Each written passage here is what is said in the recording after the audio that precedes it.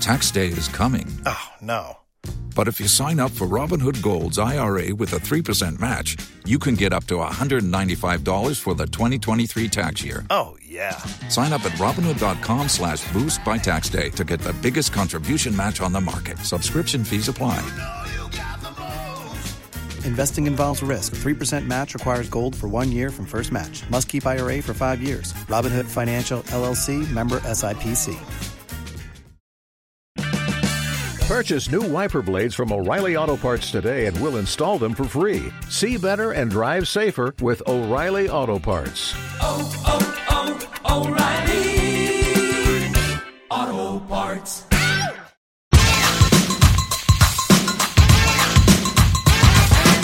We're called Whistle, and this is true. We love to do the things that we're not supposed to do. We don't need robbing, stealing, or mugging. Hello, my name's Mark Webster. This is the Whistleblowers. No, it's not. It's the final Whistleblowers of the season. And the beauty of it is we get to come in for this last hurrah.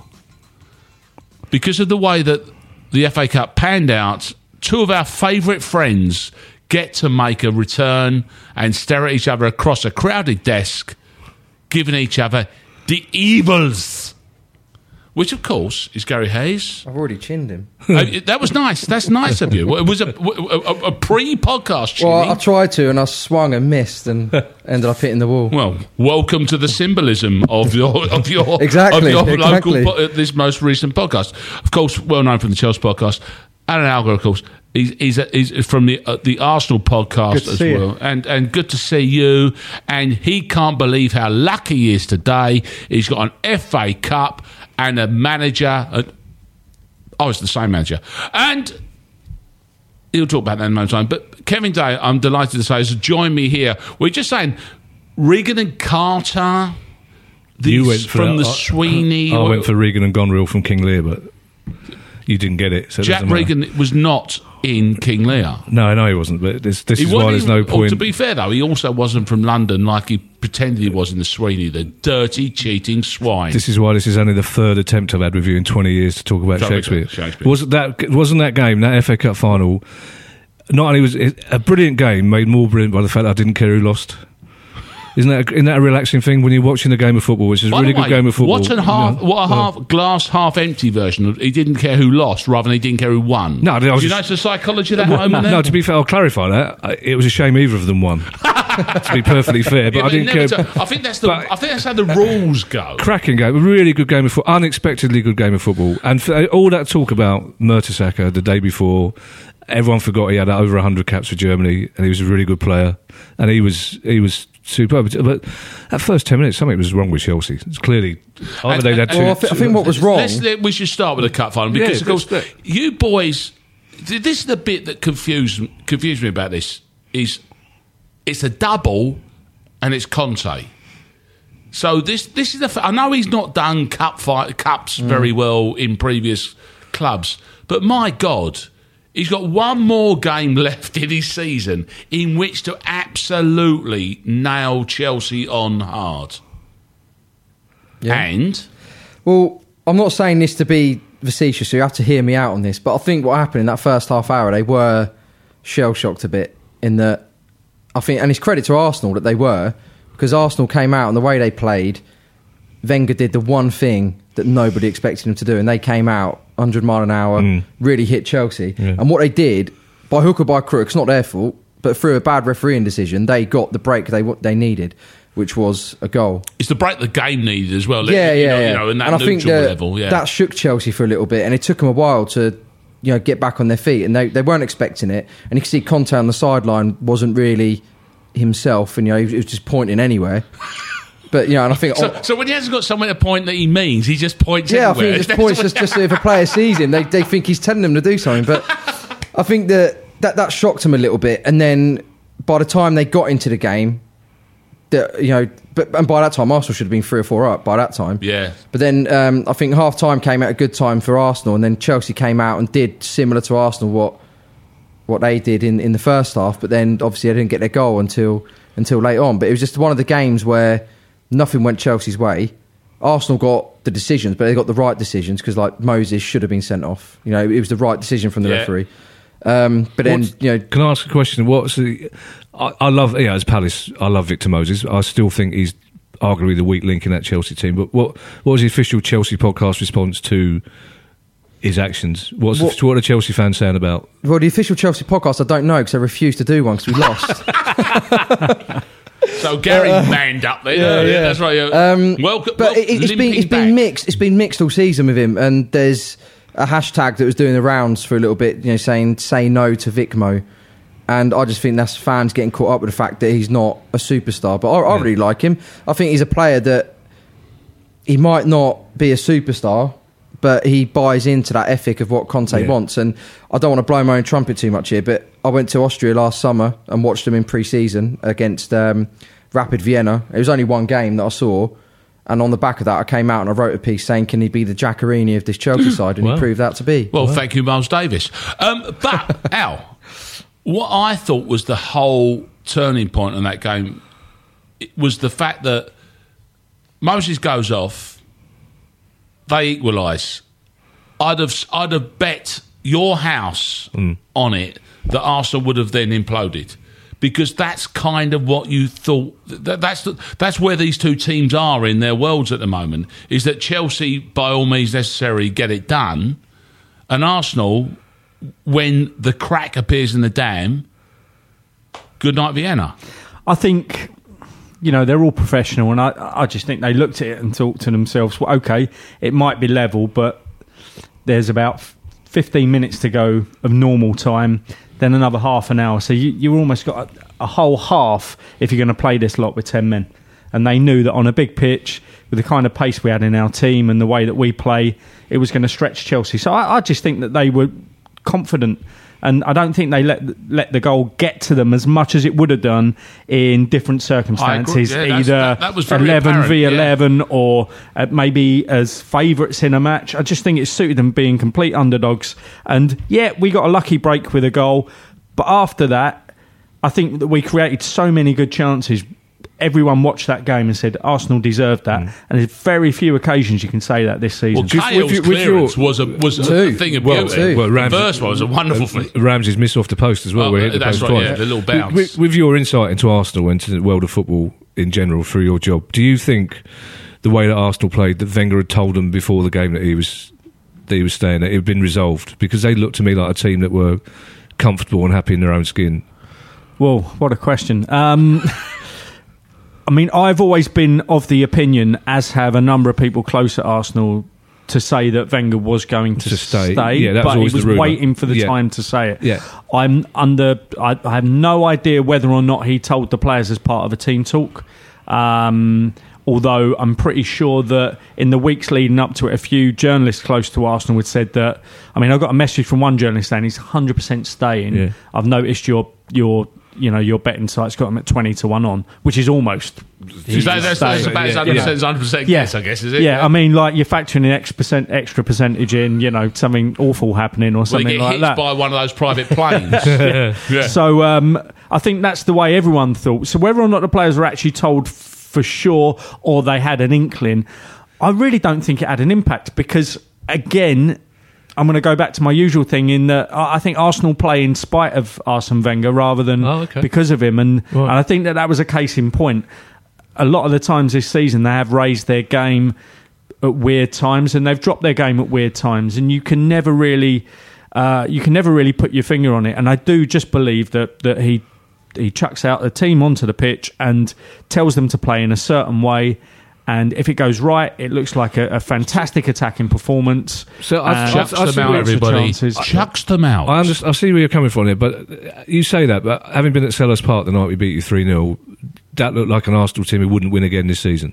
Absolutely. And Walcott said that much, didn't he? Well, he did, yeah. Well, for Walcott to say that we weren't up for it was despicable. And he played a lot of football after that, but that's paid for that since. Well, he has paid for it since, but that seemed like a team that were playing to get that seemed like a team that were playing to get Wenger out. And then since then, they played like a team that really wanted to stay as man. That's why I wondered whether something. I'm not entirely convinced by that, Kev. I just think that what's happened is at the start of the season we had an easy run of fixtures where everyone said we were title contenders. but we weren't actually playing well in those games. If you looked at the shots we were conceding and all of the shot data, which is now dominating the game in terms of performance ratings, we were so far behind, and it just looked like eventually we'd hit a rough spot when the luck would start to go against us, and it did. Right. And then towards the end of the season, we had a very much situation where we had a lot of very easy games, and we seemed to take advantage of those, and they hit at the right time. Yeah. Which is of course happened before. That's a cup final. We know won it. Let's deal with what happens after it, after this break. Hello from the Geektown Radio podcast, a show that gives you the latest TV, film and gaming news, all from a UK perspective, plus the latest UK premiere dates and a ton of interviews. From people such as Suits Lewis Litt, Rick Hoffman. It's crazy. The whole thing's crazy. To gaming royalty like Troy Baker and Nolan North. Would you really take a bullet for me? Well, no, that's the acting. From behind the scenes people such as the directors of smash hit US comedy Veep. We love Geektown. My kids wear your t-shirts. To screen legends. Hello. Such as Mr. George Takei. Star trekking across the universe. For all this and more, come join us on Geektown Radio, available to download every Tuesday from your usual podcast supplier and from geektown.co.uk.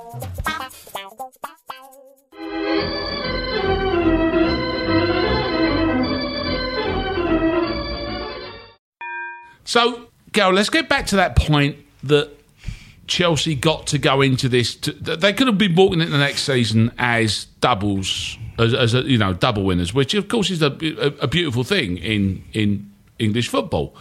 But what they also get to walk into now is a Champions League season, off the back of a season where they used, I think, was it 14 players total?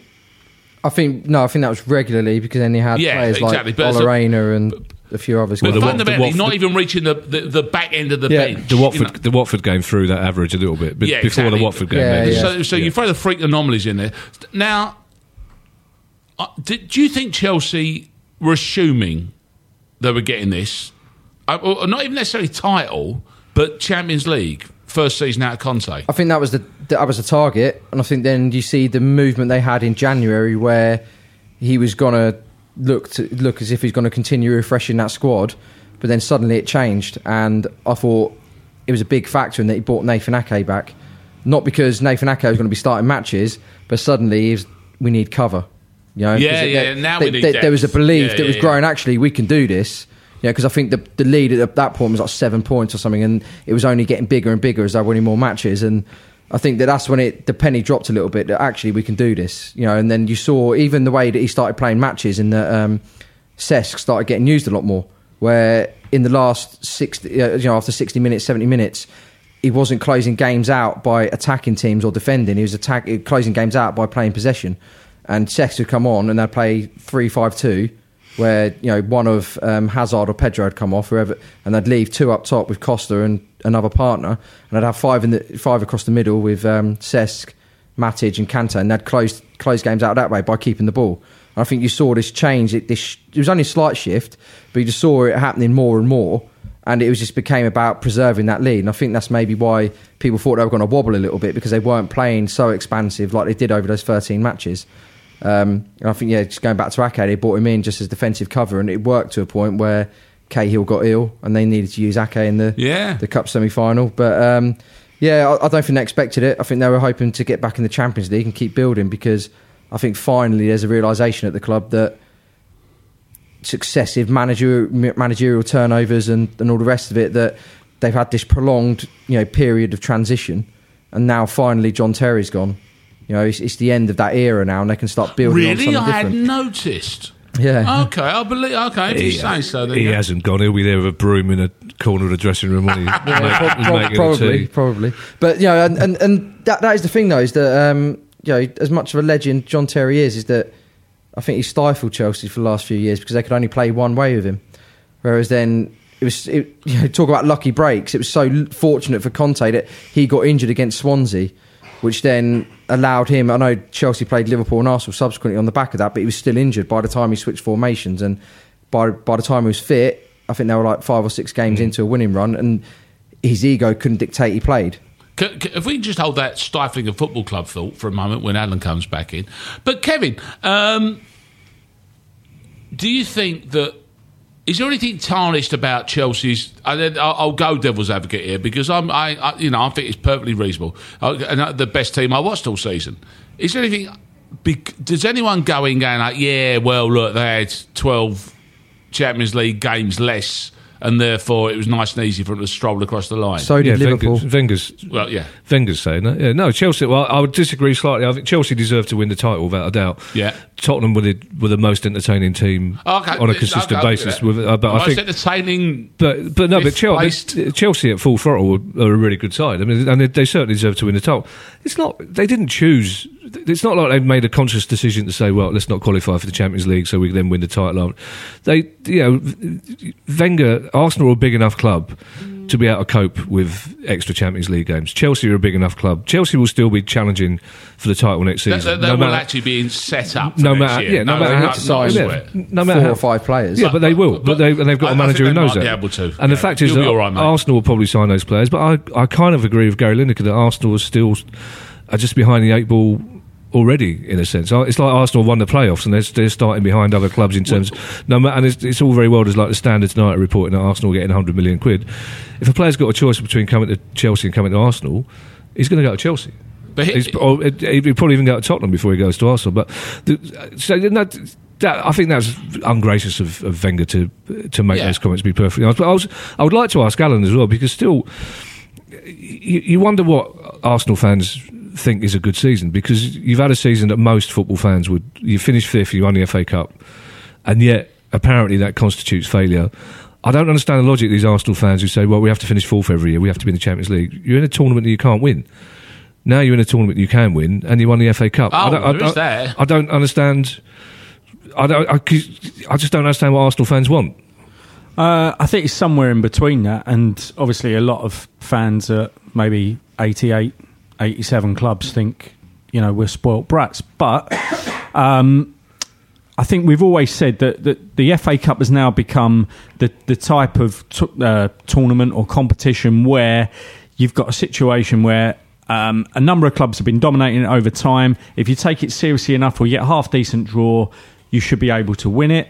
And saying that, it got tough for us at the end. We played probably the 2 best teams in the country right at the end of it at neutral ground. We had a bit of luck in both games and we won it. But overall, you have to judge a team by its performance in the league. And over 38 games, we were massively behind and didn't challenge once. And I think all the Arsenal fans want is to challenge. I've sat here plenty of times before on numerous podcasts and said that, okay, a lot of people say that it's all to do with how much you spend, and if you got Chelsea and City, they're spending 200 million each, spending 150 million. Where do you want to be? And my answer to that would always be far enough behind them, close enough to them to say that it was just the money that did it. And that's not true this season. It's not true at all. And I think that's the way you judge Wenger, and that's the way that you would judge everything else. So we were further away than the money dictated. So those people, well, even though you got more points than you have done in previous seasons, and still, but that's all to do with the fact. And I know I'm going to say this, and might upset Mark here, and might upset the team that my company sponsor. But having seen West Ham this season and been to more of their games than I've been to Arsenal games, outside of the top 7 of that league is the worst it has ever been. And you can see that from the points totals. Yeah. Hardly any of them got to 50 points. And that's why Arsenal got a high points total. It wasn't anything to do with playing better than they did last season or in the previous 5 seasons. It's just that lots of clubs towards the top managed to mop up from teams that really underachieved. Those Arsenal fans who say the FA Cup is a big silver sticking plaster, you kind of agree? I agree to an extent, but you can't moan about winning the FA Cup. I mean, I grew up thinking it was the most wonderful day ever, and Saturday was. So there's no way. But if you take it a cold light of day and say, can you judge your team on this season? Can you judge it because of the FA Cup, 6 games, 2 of which against non-league opposition, or can you judge it on 38, bread and butter of the league? We failed. Yeah. Okay. Could I just quickly go on? Yeah. Just say something about the money, because it is something that gets thrown at Chelsea a lot, but I don't think Arsenal can use money against Chelsea anymore either, because Chelsea aren't spending like they used to, And this season, I think their net spend's been 20 million.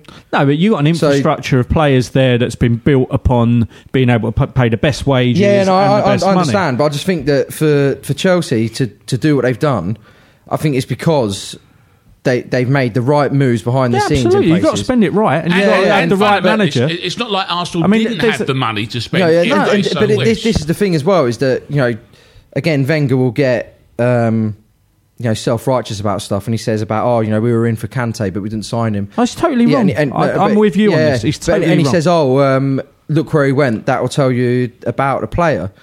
It's like, well, no, that's really churlish. I understand that. Okay, fair enough. But then wait, this is a guy who wouldn't buy a car at Leicester until the players made him buy a car. And what car did he buy? A Mini, right? But then on top of that, he's no gold digger, is he? No, but on top of that, Chelsea paid less for him than Arsenal paid for Granit Xhaka, right? No, absolutely. And I agree. I look and I think, Chelsea spent 20 million. I know obviously it's inflated because of China with Oscar and all the rest of it going, but I think it was this season Chelsea had a 39-point swing on Arsenal from last year. They finished, I think, 21 behind them last year. I think 28 or something like that above them this year. For that to happen in one season is incredible. Right. And absolutely. That just goes to show what Chelsea have been doing behind the scenes. I mean, I'll be honest with you. The finances are irrelevant, and also for me, somewhat, irrelevant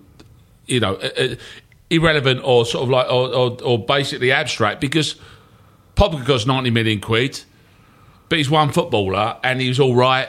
But he weren't 90 million quid. But what does that even mean? Because he's still in a team that did well. So it barely. Palace spent 40 million quid in the windows. Like, okay, so if we take the numbers being subjective and abstract, let's get to the simple basic of it. And let's arrive at around the table, because of course, as we're sitting here, this is a Wednesday. We've arrived at the amazing news that Arsene Wenger has signed a 2-year contract and is staying on at Arsenal now.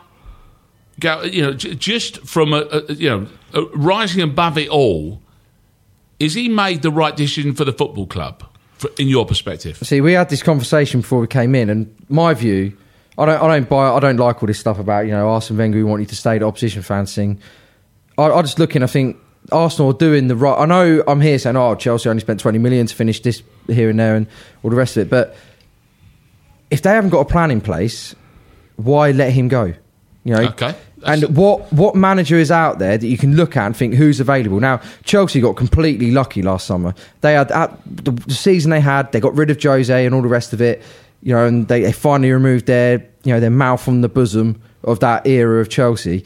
And they landed on their feet somehow. Image for everyone to work with. Yeah. Image for everybody to work with. But, press on, Gal. Yeah, I just don't understand how they were able to get Conte, because it just happened to be this perfect storm where he was leaving Italy. They needed a manager, and it was sort of fitted.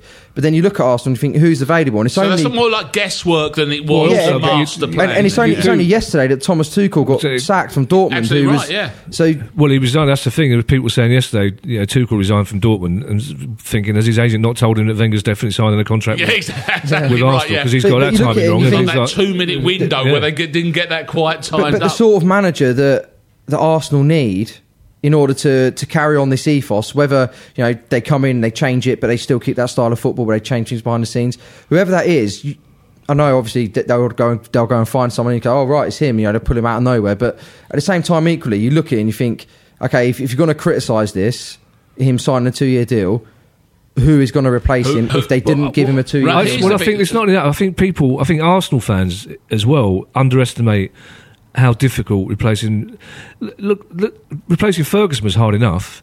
And Wenger's got another decade on him. Wenger doesn't just manage the club, the team. Wenger's influence is across every aspect of that football club, from the catering to the travel, everything. His influence, and basically, essentially, we all know that if he decides to stay, it's very difficult for the board to let him go. So how do you replace that? It's going to be virtually impossible to get a manager in with that status straight away. So you almost certainly think the first 2 years they're going to do, whoever will struggle will do a Moyes, unless you get the biggest manager. Well, let me ask you the question. I'll ask you the same question, Kevin. I'm cutting well. is it to Arsenal's advantage that he has stayed? I mean, taking Gary, what Gary's just said there, yeah. It's much easier, because all my Arsenal friends say the same thing. It's much easier for me to say Wenger needs to be shown respect, whatever happens. I say if I was an Arsenal fan, I'd want him to stay. That's easy for me to stay because I'm an outsider and I really admire what he's done. And it's the same when people comment about Palace fan, about Pardew and whatever you don't understand. And as a neutral, I think it's the right decision. But at the same time, the decision's got to be made eventually, and I think Arsenal fans, especially the Arsenal fans that want Wenger out, are underestimating how long it's going to take before that decision settles down. I think it will take 4 or 5 seasons before Arsenal become a force again. But it doesn't have to. Just quickly, because you'll know the wisdom in this decision, whether they make moves in the next 2 years to get it all set up so that when he does leave, there's something there. Because United are going through the problems they're going through now because Fergie's retirement was almost out of... poof, he was gone, And then appointing arguably someone that he didn't want to rain on his own parade. Yeah, but look I can see the selfish part of that. Right, Al, I'm going to give you the full... I want to give you full reign. I'll ask everyone. Here's the thing. I know, you know, that you thought his time was run. About 8 years ago, yeah. Then all there was silence. Then what there was an FA Cup win. And then what there was the inevitable 2-year deal. But is there anything here that says, however, we are looking to the future beyond that? Well, the club, you're right in what you say, because... The club haven't put anything in place to change things. So on the day he goes in there, which is yesterday, and says, right, shall I stay for 2 more years? The right answer, even if you don't want Wenger there, which is me. I vote for myself. Which is me, is to probably say, well, you better, because we've got to change so much about the club. You were at a point when even you would say we were there, yeah? Because they haven't put a plan in place. But that's the structure of the club. That's the structure of the club's all wrong. But I think your Ferguson point's wrong, because the year he did announce that he was going and set a time frame up, the players all switched off. And he got so annoyed with that he said, hold on a minute. Next time it's got to be a surprise. Came back, won the title 2 out of 3 times. Now you're getting David Moyes. But what I mean about Ferguson, what I mean about Ferguson is that the players, the dressing room doesn't have to know, but they can build stuff in the infrastructure of the club to know. Yeah. And this is I'll talk about Chelsea because the place where I'm more, I feel more educated and I can give a proper opinion. But if you look at Chelsea, they've been able to, the club's been able to get through high managerial turnover. Why? Because people don't understand outside of Chelsea what Michael Emenalo does. And he's the man that keeps it ticking over. And you look at, people go on about, Cesar Azpilicueta, what a signing for £7 million. He was signed in the summer that Di Matteo took over after winning the Champions League. That wasn't a Di Matteo signing. That was an Emenalo signing. Right. And then you start looking at other players that have come in out of Gary Cahill, who's Chelsea captain now, is probably going to be Chelsea captain next season, was signed in January 2012, a few weeks before Villas-Boas got the sack.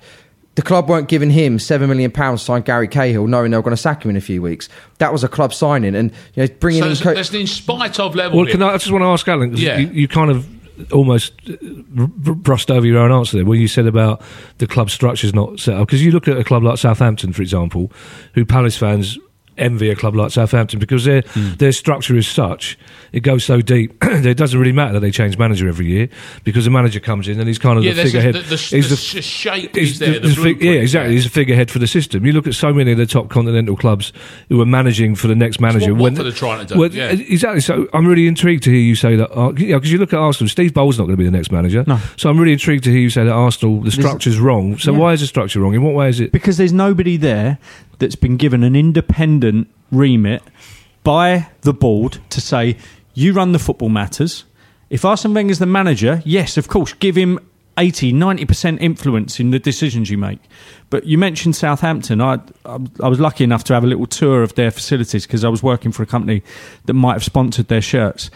And it's incredible. There's one guy that deals with absolutely everything, from the fact that the players will sleep on exactly the same mattress in an away game hotel, that gets taken up there on a truck and will be there for them in exactly the same shape, There's exactly a the same mattress pattern. truck. There's a mattress truck that goes up there for them. It's the Sir But Dave that Brailsford. doesn't change on the basis of everything else. And if Arsene Wenger has all of these innovative ideas that are probably not so innovative anymore, then they should have been put in place and said, right, you're in charge of doing that. This is what I think should be done, but you're in charge of doing that. Didn't do it. And as you said earlier, he got involved with doing all of that. And I don't doubt that he'd be the one making all those phone calls or saying, have we got this there? Have we got that there? And it's probably taken his eye off the ball. And it's taken the whole club's eye off the ball because the board are not paying any attention to any succession. I bet that even if he'd walked out the door yesterday and had surprised them and said, actually, I'm not around, I bet they wouldn't have sat him down and said, do you know what? What do you think out of everything that you've learnt from being at this club, you would keep it? I don't even think they do that because they're not football people. Is there anything about the way... And obviously, I guess we're not privy, but ours got obviously, damn sight better instincts. Is there anything about Arsene Wenger that you genuinely think that he thinks he's still got another trick up his sleeve, or he simply can't bring himself to stop? I think he's actually running on resentment and anger now. The good old-fashioned bitter stuff. I think that some of the criticism aimed at him has been despicable. I think the timing of the Tony Adams thing didn't help because I think he's absolutely furious with that, and rightly so. I think there's no logic to what he's thinking. He thinks he's got a point to prove, and I think if he sat down and thought about it logically, he would say his time. As a grown-up, intelligent man, which he blatantly is. But like you say, like Alan says, why not manage the succession? Why not move him to a role where? Why not let him get involved in who the next manager is? Let him be there for a couple of years. But at the moment, he's ignorant. He's ignorant. That's the thing. You saw his press conference about a week ago, where, and this is what the point I was making about clubs like Chelsea, clubs like Liverpool, that. Man City even, they built that system for Guardiola to come in, but they built a system where they know the type of manager they want. And Liverpool are trying to do it with Klopp now. But what's happened at Arsenal is that you've had a guy there for 20 years and it's all been about one guy. He wields all the power and he's ignorant to it, where he said, journalists asked him, director of football, and he throws, looks at him in disgust and just throws the question out as if to say, how dare you ask me if I'm going to work under a director of football? How dare you imply that? But he's cultivated such a position there that he's allowed to be that dismissive. If he had anyone above him that actually held his reins a bit, he would know not to be that completely dismissive of a journalist, and it's a valid question. But he used to have somebody there, didn't he? Who was the chief executive for years at David Dean. David Dean. Yeah. He used to have that, and the fact is that total respect for Dean. I mean, let's face it, for 12-15 years of Wenger's reign, he kind of deserved to be that arrogant in a way, didn't he? But he hasn't. So the thing is, I think he overdid. Football. He gets his, celebrated and rightly so for it. That he came in, you hear the stories of the players about how he changed the training ground and how that was reflected on the pitch and all the rest of it. And he was so important then. And I think where Arsenal were, you needed one guy just to come in and rip it up and start again and do what he did. But now, as happens, 20 years on, the Rolling Stones got left behind with music, and he's been left behind with, they changed music, they got left behind, and he's been left behind in football, where now it's a more European model. By the way, this is the geezer who does watch Bruce Springsteen every time he turns out, and he's still the cutting edge of music, isn't he? Yeah, he still is. He will never be left, but him and Bob Dylan will never be left behind. I saw the Stones live about 3-4 years ago. They performed much better than Arsene Wenger. but it's the thing is that with Springsteen and Dylan, they've evolved with the times, whereas Wenger hasn't. And you look at...